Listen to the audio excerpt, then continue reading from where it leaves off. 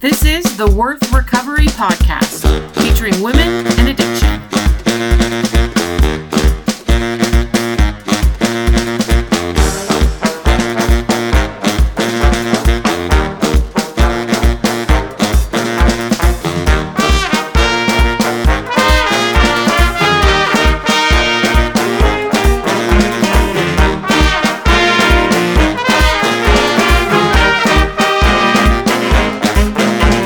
Okay, so welcome back, my friends, to the Worth Recovery Podcast. We're so grateful that you're here, and I'm so grateful to have with me today Erica Garza, who's written a book about her story through sexual addiction and recovery. And the title of the book is Getting Off, One Woman's Journey Through Sex and Porn Addiction. Hi, Erica. Hi, Amy. So glad to have you. Thanks for being here. Oh, thanks for having me. Yeah. So I was introduced to Erica's book just actually maybe 2 or 3 months ago by Stacy Sprout, who we had on the podcast before. Stacy's a good friend of mine and kind of introduced me to the work that Erica was doing in her book. And because of my passion to kind of read and share women's stories through sex addiction, I instantly got it and read it and was so excited about just having another voice, another woman to add to this discussion. So I wanted to start, Erica, by just asking you why did you want to write the book? What prompted you to do that? I've always turned to writing as a source of comfort. So, my initial reasons for sitting down and starting to get into this work was just to figure out how I had gotten to this point and to sort of make peace with the past and get some clarity there. And then I started to publish little pieces online. And the first one that I did was back in 2014. I just did this personal essay for a website called Salam. And the response I got for that was just overwhelming and life-changing. It was from men and women thanking me for telling my story. And, they'd felt so alone for a long time about a lot of the things I was talking about and felt like they were the only ones going through this. And just hearing from another person who had been there was a comfort for them. And actually hearing from them was a comfort for me as well, because so much of this addiction is about isolation and feeling like you're more broken than anybody else and quite ashamed. And having that connection there with another person who's been there, I think was really helpful and healing. So then I just started thinking, okay, this is something I need to be writing about on a bigger level, because I wanted to reach as many people as I could and to put my story out there and show other people that they weren't alone. So I felt like it was an important contribution to make, which is when I started to write the book.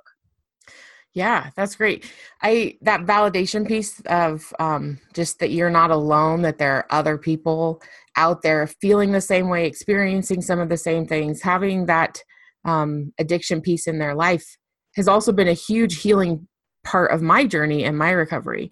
Mm-hmm. And I think that, every time I read someone's story or I hear someone's story, I just feel like another little piece of me kind of falls into place and heals as I get that validation. And I felt that way reading your story in your book as well. So thanks for sharing that. Yeah, of course. Yeah. I loved so many different pieces in reading, but I kind of wanted to start with the end. There's this paragraph or a couple paragraphs you write at the end of your book, in the very last chapter, where it says, so this is just kind of the opening paragraph. Here's what I've learned about trauma. Trauma can be ordinary. And when you have a chronic fear of ordinariness, you can convince yourself that your trauma actually isn't trauma at all.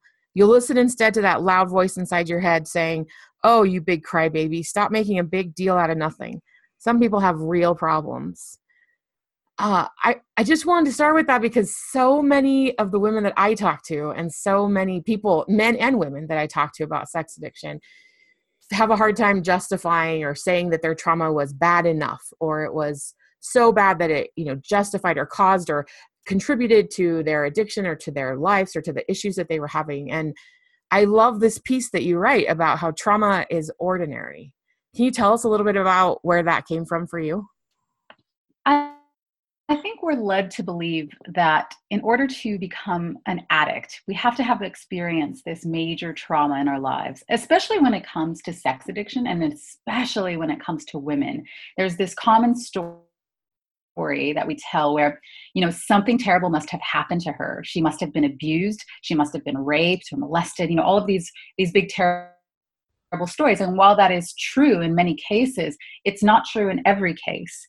And for me, it took me a long time to get to a point to realize that I needed to get help, because I just thought, nothing bad happened to me. I was raised in a healthy, happy, family. I had two parents. I always felt safe. It was a good neighborhood.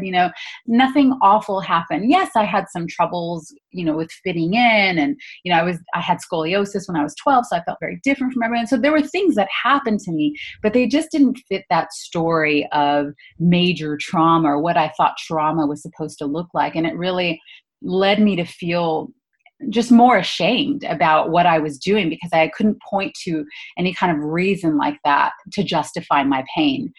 So it was really important for me to show that, you can become an addict under any circumstances, and that everybody's pain is valid and worth being listened to.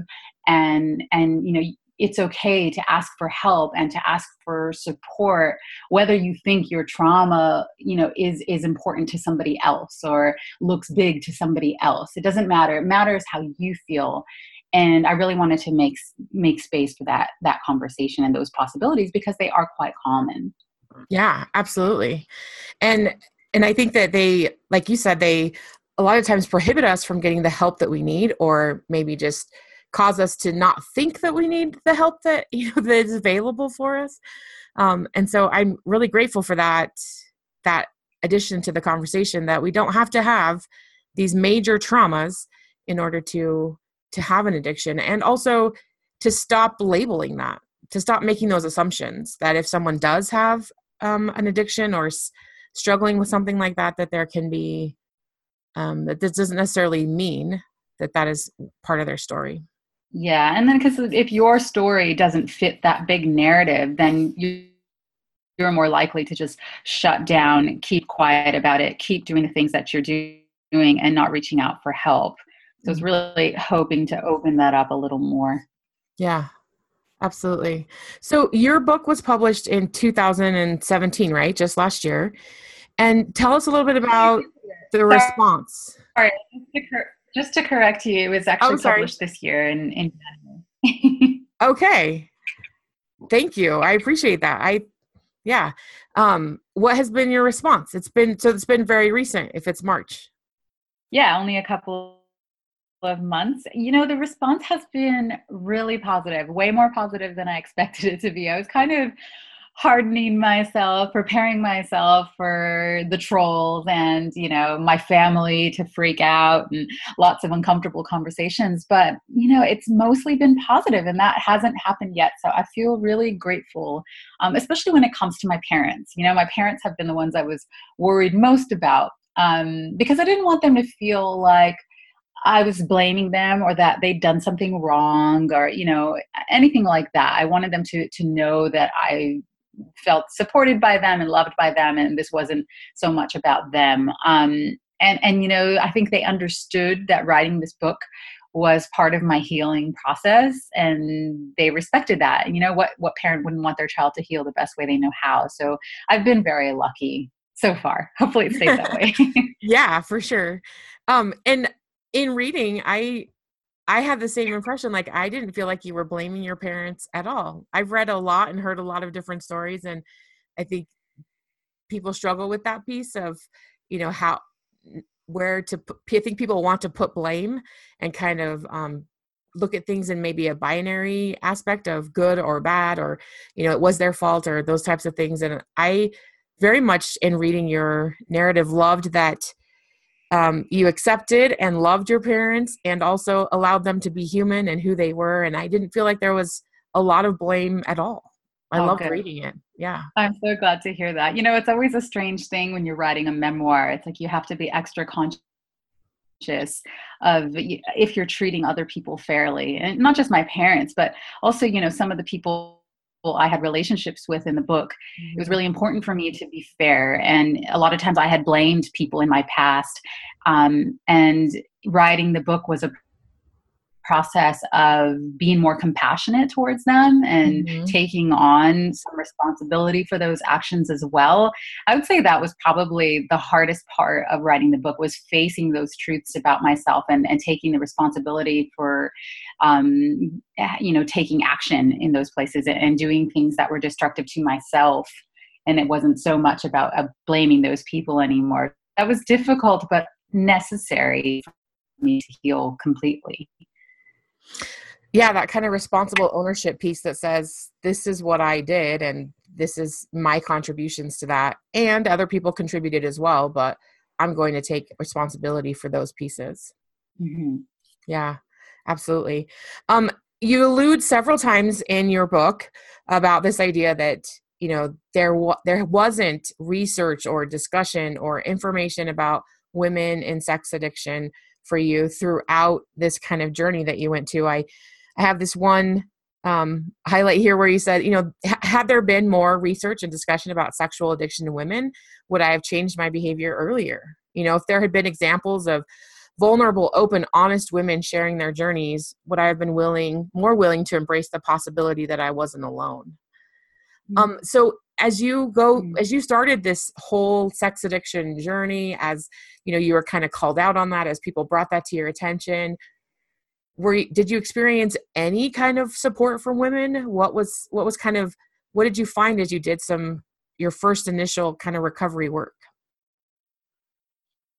I would say the most helpful thing for me was going to meetings and meeting other men and women who are going through this, because I don't think that anything fuels addiction more than silence. And so having that sense of community around this and being able to share things with other people who understand has been incredible and really helpful for my journey. And, in my early stages, when I first went to those meetings, they were mostly men, and that's what I expected, and that's how it turned out. But there were women there, and it was helpful either way, hearing from men and from women.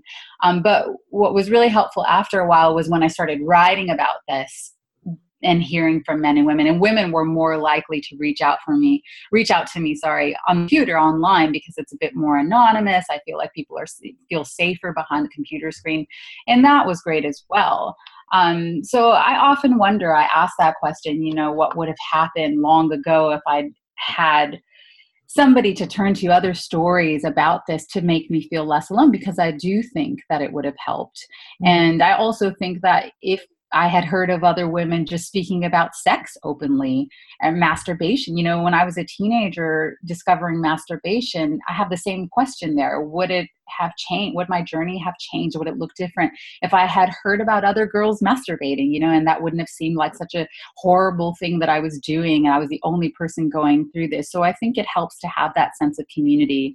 And again, that was one of the reasons in writing this book, was to put my story out there to hopefully help other people feel that they're not alone, especially other women. Yeah. I love that comment, because I think that it's so true. We need women not just talking about sex addiction, but just talking about healthy sexuality in general. What does that look like for women? How do we step into healthy sexuality? How do we own that piece of our lives and not have that conversation be so dominated by men and by the pornography industry and by others that are, trying to silence the women's voice in healthy sexuality? Yeah. Because when I first started masturbating, when I was first starting to discover these things and watched porn for the first time, nobody in my family ever talked about sex. I was raised in a Latino Catholic household. Sex was just something not discussed. And even in school, the way sex was discussed was with a lot of discomfort and shame around it. It was something that happened between two married people for procreation. That's it. There was no talk of the pleasure. There was no talk of masturbation, anything like that. And it just seemed like something bad and sinful. And so when I made those discoveries, tied up in all of that pleasure was a huge sense of shame and guilt and dread. And I just didn't know how to separate those two feelings from each other. So that going forward, I continue to seek out that combination of shame and pleasure, not knowing that that's a really destructive way to look at your sexuality. And, leaked into everything, the way I felt about myself, the kinds of relationships I put myself into, the experiences I saw. They always had to have that combination of shame and pleasure, and it just didn't serve me. And so I think that if I could go back in time and known, that it was okay to have pleasure, and what I was doing was okay and normal, and I was worthy of pleasure, then my path would look quite different, and I think those conversations need to be had with young girls, shame-free and judgment-free, so that they can embrace their sexuality instead of look at it as something to be afraid of and ashamed of. Yeah, when you have those experiences early on that wire those two things together, shame and pleasure, then as an adult, you have to unwire that, which takes some effort, a lot of effort and work, Yeah. right? And really learn to, embrace that pleasure piece without the shame. That's so difficult for a lot of women. I mean, and men too, I'm sure, but a lot of women in recovery, unwiring those two things can be so hard. Yeah, it can be. Yeah, for sure. So let's, so I don't, we could probably just tell your whole story, but then we also want people to read your book. So, but I would like you to, if you wouldn't mind, just kind of give us a brief, quick, overview of your recovery journey. Like, when did you first decide I need to make some major changes, and kind of what prompted that for you in your life? Okay. So a lot of people ask me, what was the bottom? What was like the lowest point? And it's really difficult for me to pinpoint one like awful moment where I decided, okay, things need to change. For me, it was a gradual realization of I'm unhappy and stuck, and I'm having issues with sex. I'm having issues with relationships. What can I do to change? And it was in my 20s where I had just been sabotaging relationship after relationship, because anytime that I felt like I was caring about another person, or, this might be love, they might care about me, that was all too scary and risky. And it was much easier to just sleep with a person and have this no strings attached, light, casual thing, because I didn't have to risk too much of myself. And when it ended, no big deal, because I didn't care. And that's a really lonely way to live. And I just wanted to know what love and intimacy and connection with other people felt like, because I was tired of feeling so alone and isolated and spending most of my time just binging on porn, when I wasn't having sex with somebody, or thinking about who I was going to have sex with next, and just my life being about that. I wanted it to be about much more than that. And I had sabotaged a relationship that I particularly valued and really felt like it could be something, because I just didn't feel worthy of it. And I was very aware that at the time when I was ending that relationship, that it was something that I didn't want to do, but I didn't know how to do something else other than that. And so my 30th birthday was coming up around then. And I thought to myself, that decade has to be better than the last one, or I'm going to keep going down this path, and I deserve more than that. And I had read Eat, Pray, Love. And I know that sounds a bit cheesy, but it was a big book at the time. And I thought, I want to have a journey like that. And I had also heard from people that Bali was really cheap. And so I thought, okay, I can go there and explore it and not break the bank. And so I took this trip to Bali with this intention of just taking care of myself and doing things differently. And so I started doing a lot of yoga and meditation, and just paying attention to what was happening in my head and the kinds of things I was telling myself. And it wasn't very nice.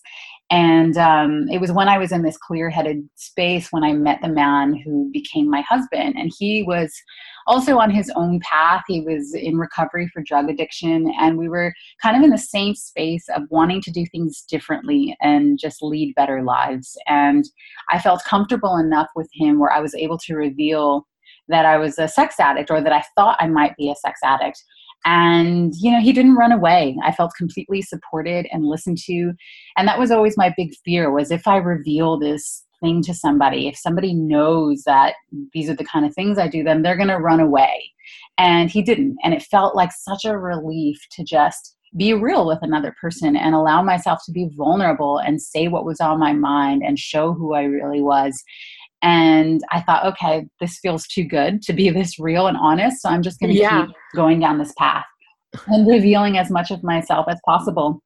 And that's when I really started going to 12-step meetings, which was also an opportunity to reveal parts of myself to other people and listen to them. I started to do talk therapy. I did something called the Hoffman process, which is like, they call it like a lifetime of psychotherapy condensed to 1 week. It's incredibly intense, but it's all about tracing your negative patterns back to childhood and learning how to instill new habits. And I started to do Muay Thai kickboxing and more yoga and meditating more and writing about my journey. And it was really important for me to show in this book that there are so many different things you can do beyond 12-step meetings. You know, if that's not your thing, I think it's a great place to start. And I always tell people to start with 12-step meetings because it's nice for that community.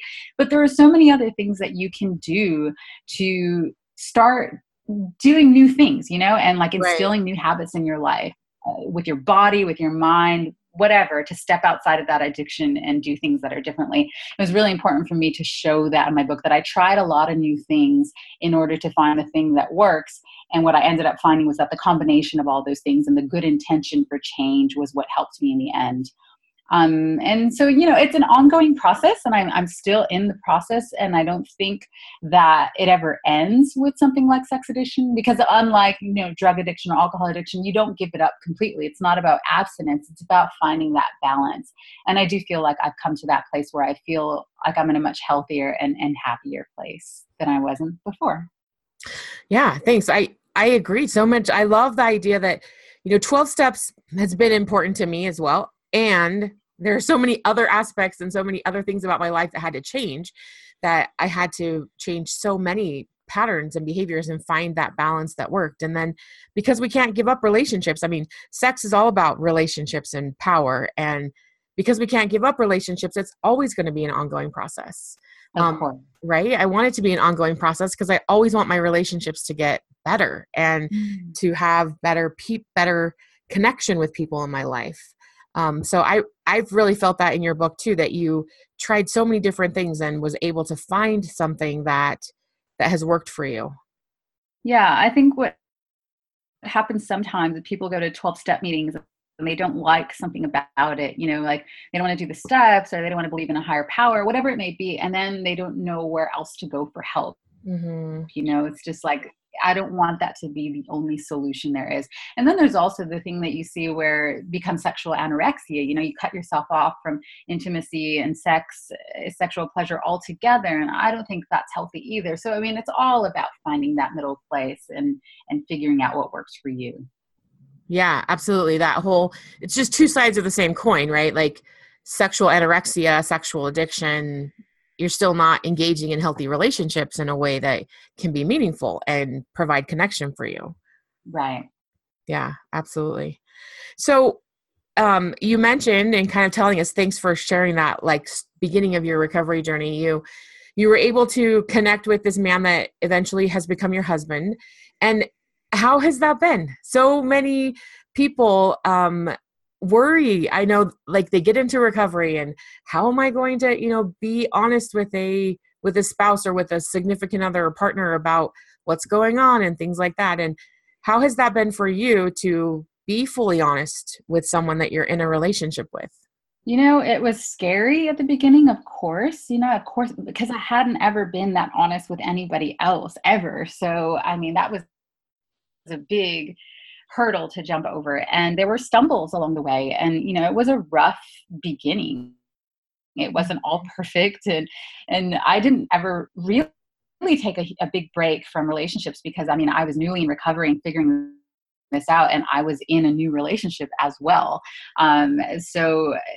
He has been a huge part of the healing process. And I think it's just his ability to listen. He's a great listener, and he's incredibly supportive and non-judgmental. And I've just been really grateful that he's been able to support me no matter what. And especially in writing this book, because it can't be easy to hear about your partner's, past mistakes and past relationships in such explicit detail. But he has never made me feel like I'm doing something that he's ashamed of, and he's been incredibly supportive. So I don't think I would have been brave enough to write this as quickly as I did. It probably would have been a longer process if I hadn't had him supporting me along the way. So I'm very happy for that. Yeah, that's great. And I'm happy that you're happy in a relationship. I find that so many sex addicts, that's a question that they have in their mind as they go through this recovery journey is, will I ever find a relationship? Will I ever be able to find that balance and be happy? And I love that about the ending of your book, was just that we made this work and we're making it work, and it's working for both of us, and it's a lot of fulfillment and joy. So congratulations on that. I love that. Thanks, Amy. Yeah, one of the things, and I also know that you're a relatively new parent. Is that correct? I am, yes. She's 2. She's reaching the terrible 2s. Which is awesome. I loved, one of the things I really loved about your book was also the links and research that you used and cited. And one of the things that really spoke to me was this whole piece about moms being the single most, influential voice about their daughter's body image. Mm-hmm. You kind of cite this research by Dr. Mm-hmm. Leslie Sim from the Mayo Clinic about eating disorders. And one of the things he said, even if a mom says to the daughter, you look so beautiful, but I'm so fat, it can be detrimental, right? And that research has shown that the less emphasis a mother puts on outward appearance, either criticizing or complimenting herself, her daughter, and others, the more likely her daughter will have high self-esteem. Mm-hmm. I know that was part of my journey, my personal journey. That was kind of my experience with my mother. And I also know so many women who are in recovery and trying to do things better with their children. And so, as you have a daughter now, talk to us a little bit about maybe kind of your plans to talk about some of the body image issues, or how you could counsel or help other women who are struggling with what to do with their children and their daughters about body image and about sex addiction. I mean, the best I can intend to do is to be open and honest and allow myself to be vulnerable with my daughter. I want to be a safe space for her to come to when she has questions about sex and about porn and masturbation. I want to be a safe person that she can come to and ask these questions and speak about these things, because there will be so many other parts of her life that will try to shame her about these things. I mean, hopefully we're moving in the right direction and people will become more open to talk sex. But the way that I grew up, it scares me to think of that kind of silence and shame surrounding her own journey. So I'm really hoping to be that voice of shame-free acceptance and love. And hopefully she can come to me and ask these questions and feel like I have an open door, and it's okay to come to me.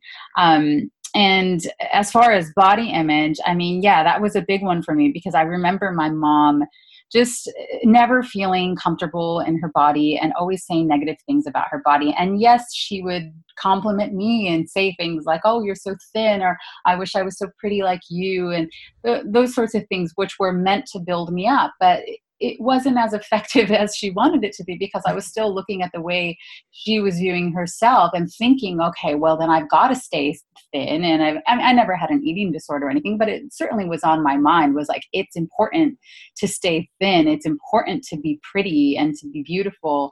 If I'm not this way, then she won't say those things and the world won't say these things to me. So it became very important to place my value in those external things, external qualities. So yes, I'm going to do my best to not speak about body image, but it's it's hard because you say these, but I'm not in those situations yet. So I don't know.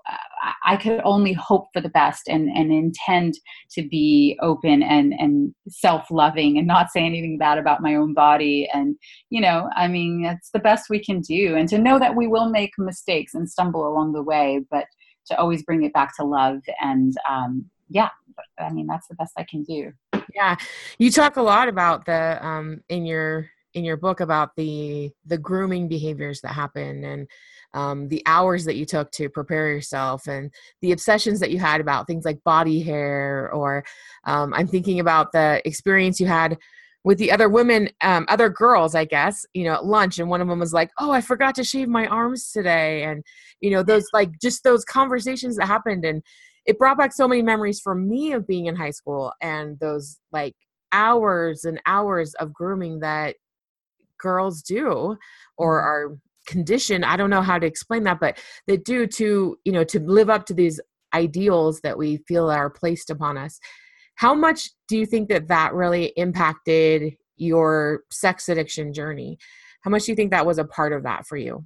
I feel like watching porn and removing hair, those were really similar activities for me. They were things that I did in private. They were things that I did that made me feel ashamed.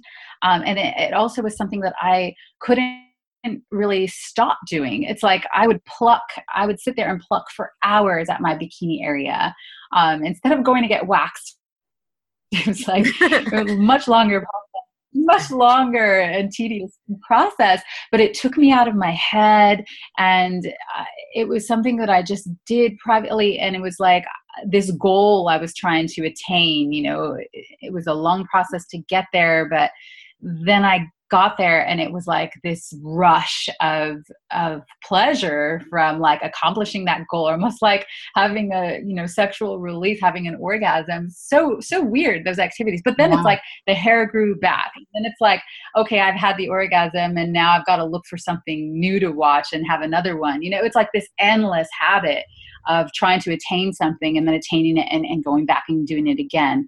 So I do find a lot of similarities between those two activities. And I think a lot of it also was about that escape aspect and like just being out of my head for a moment and getting away. Because if you're out of your head, then you don't have to think about all the other scary things in your life or, feel those emotions that you're trying to run away from. Mm-hmm. So yeah, it was interesting for me to write about those pieces and notice how many similarities there were. Yeah. Yeah.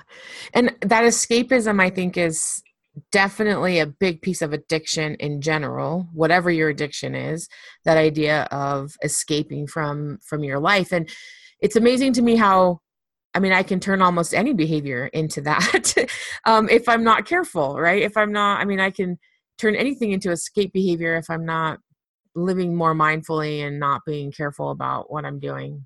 Mm-hmm. I've noticed social media, has been a big one for me. It's like, okay, I'm not scrolling through porn clips anymore, but I'm scrolling through like my Instagram feed, and it gives me the same sort of like weird escapist rush of like new material to new stimuli to look at. It's really weird. I think that's something I need to keep away from soon. I totally relate to that. I gave social media up for a while. I'm back on, not a problem, but got to keep that in check. Make sure that I'm not using that as an escape and I love what you said, just that whole idea of like new material, ding, ding, ding, right? Like, let's look, let's watch. So, one other aspect I'd like to kind of hit on is this whole idea of pornography being a massive part of your story. There are a lot of women I talk with and that listen that, pornography is not a big piece of their story.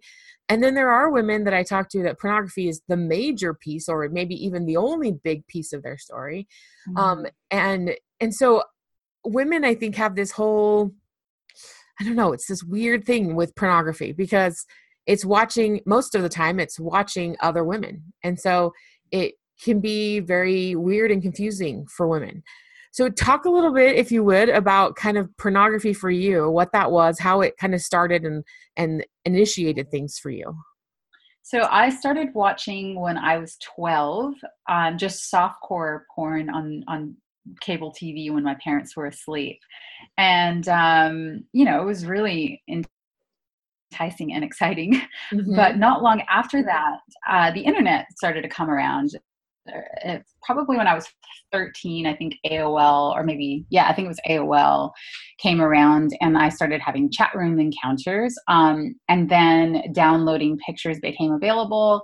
And then streaming porn clips were available, and GIFs, and then and then streaming sites were available so I could watch longer videos. And I feel like at any point that I may have gotten over it or like lost interest, there was something new and more enticing and more accessible and faster speeds to keep me engaged.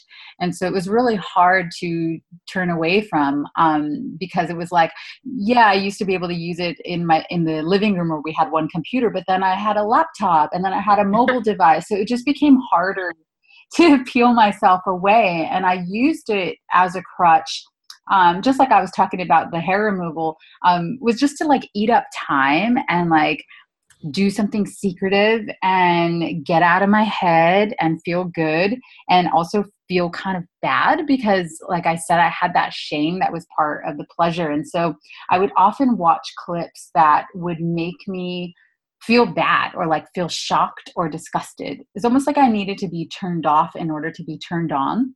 And so I started watching progressively harder clips and things that I wasn't sure I really liked, but I got a response, like physical response anyway. So like things like women being walked around on leashes, like violent scenes, rough sex, just lots of things that made me feel uncomfortable. And like the more depressed the woman looked, the better.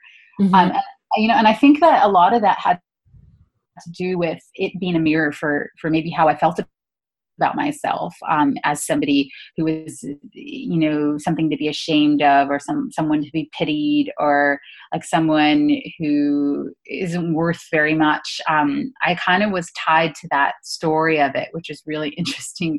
I've talked to my husband about this, and he's just like, oh, I just like watching it like when they look hot, and like just like very normal, mild stuff that didn't turn me on, and it was like I needed to have the story that was part of it, which was really interesting. And I think it's something that a lot of women watch, and maybe Pornhub actually released data not that long ago, late last year, that said that women are 113% more likely to watch hardcore porn with scenes like violent sex and rough sex, degradation, than men are.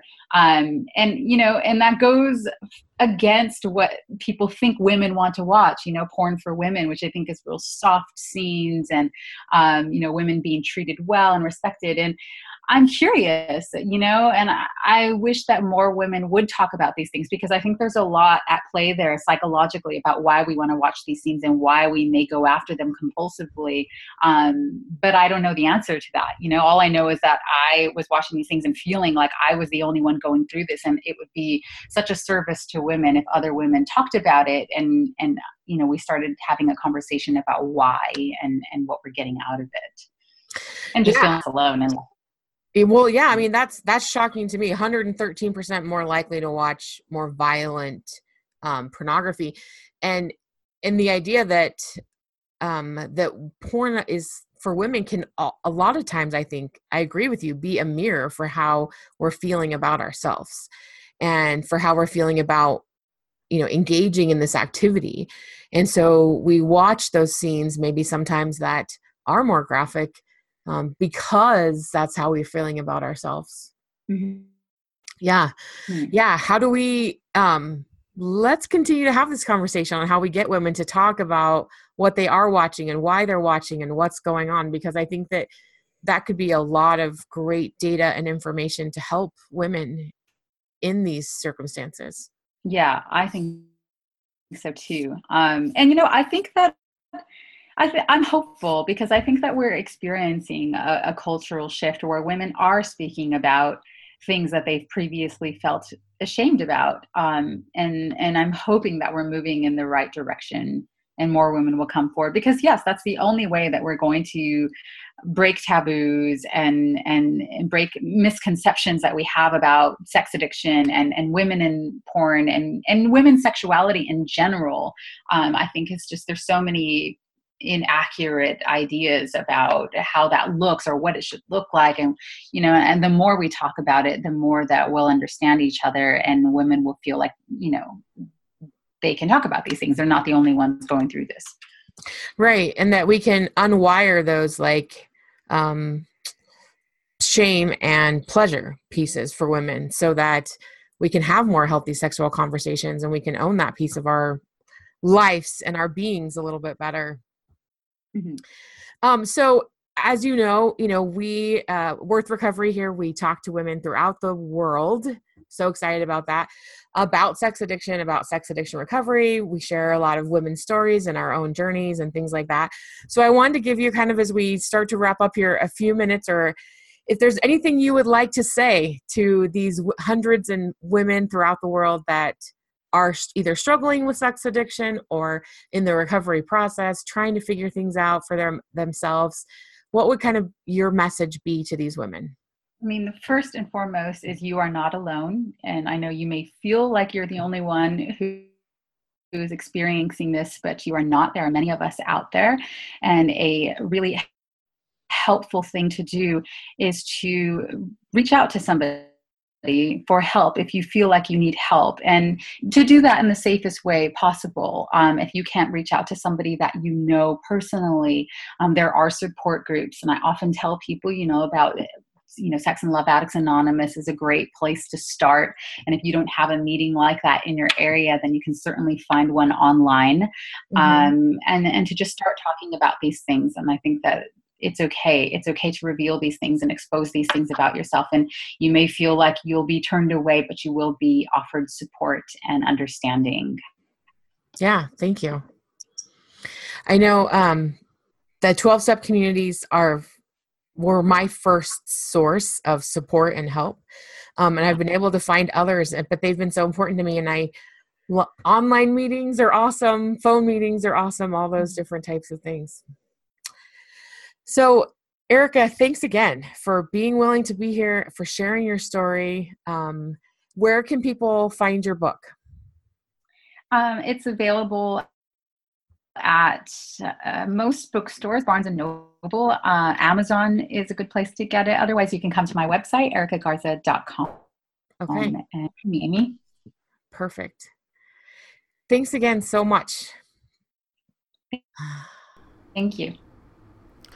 I'm so grateful to Erica and her willingness to be on our podcast and to share her story with us and also with the world. I just wanted to give, really quickly before we close, I wanted to give a quick caution. While I totally enjoyed the book and I 100% believe that everybody reading another woman's story and being with another woman and hearing another woman's story helps me heal. There were pieces of my life and pieces of my story that I was able to piece together better, and things that fell into place through reading her book. And with that, I know that early on in recovery, ladies and gentlemen, both of you, that reading things about addiction, sometimes even just reading recovery literature, can be super triggering. And because of Erica's desire to be really transparent and put her whole story out there, there are pieces of her story that are very descriptive. And like I said, while I definitely healed from reading that. If you are new in recovery or you're struggling with your sobriety right now, I just wanted to put that out there, that there are very descriptive passages in Erica's book that describe her behavior. And so just take that into account before you decide to jump in and read it. There were pieces about my story and my parents and pornography use and a few other things that really, really impacted me and were really helpful for me in reading that book. And I want you to be able to share and spread and share in someone else's story and spread the word about women and sex addiction, and your recovery needs to come first. So just think about that before you go ahead and read the book. Thanks again, Erica, for being with us, for spending time with us, and for being so brave to share your story with the world. The more that we talk about this issue with women and sex addiction in general, the more we can do to heal each other and to help each other. So with that, I just want you to remember, ladies, that you are 100% worth recovery. 100%. No matter what's going on in your life, no matter what's going on right now, no matter how far down you think you've gone, no matter what shame you're feeling, no matter what's happening right now, you are worth recovery. And you're worth recovery because you just exist. And existing makes you valuable. And I'm so grateful for that. So if you don't believe me, if you don't believe that you're worth recovery, you can just trust me until you get there, because I know that you'll get there eventually. I want you to know that I think about you, I pray for you, and I love you. Until next time, Amy.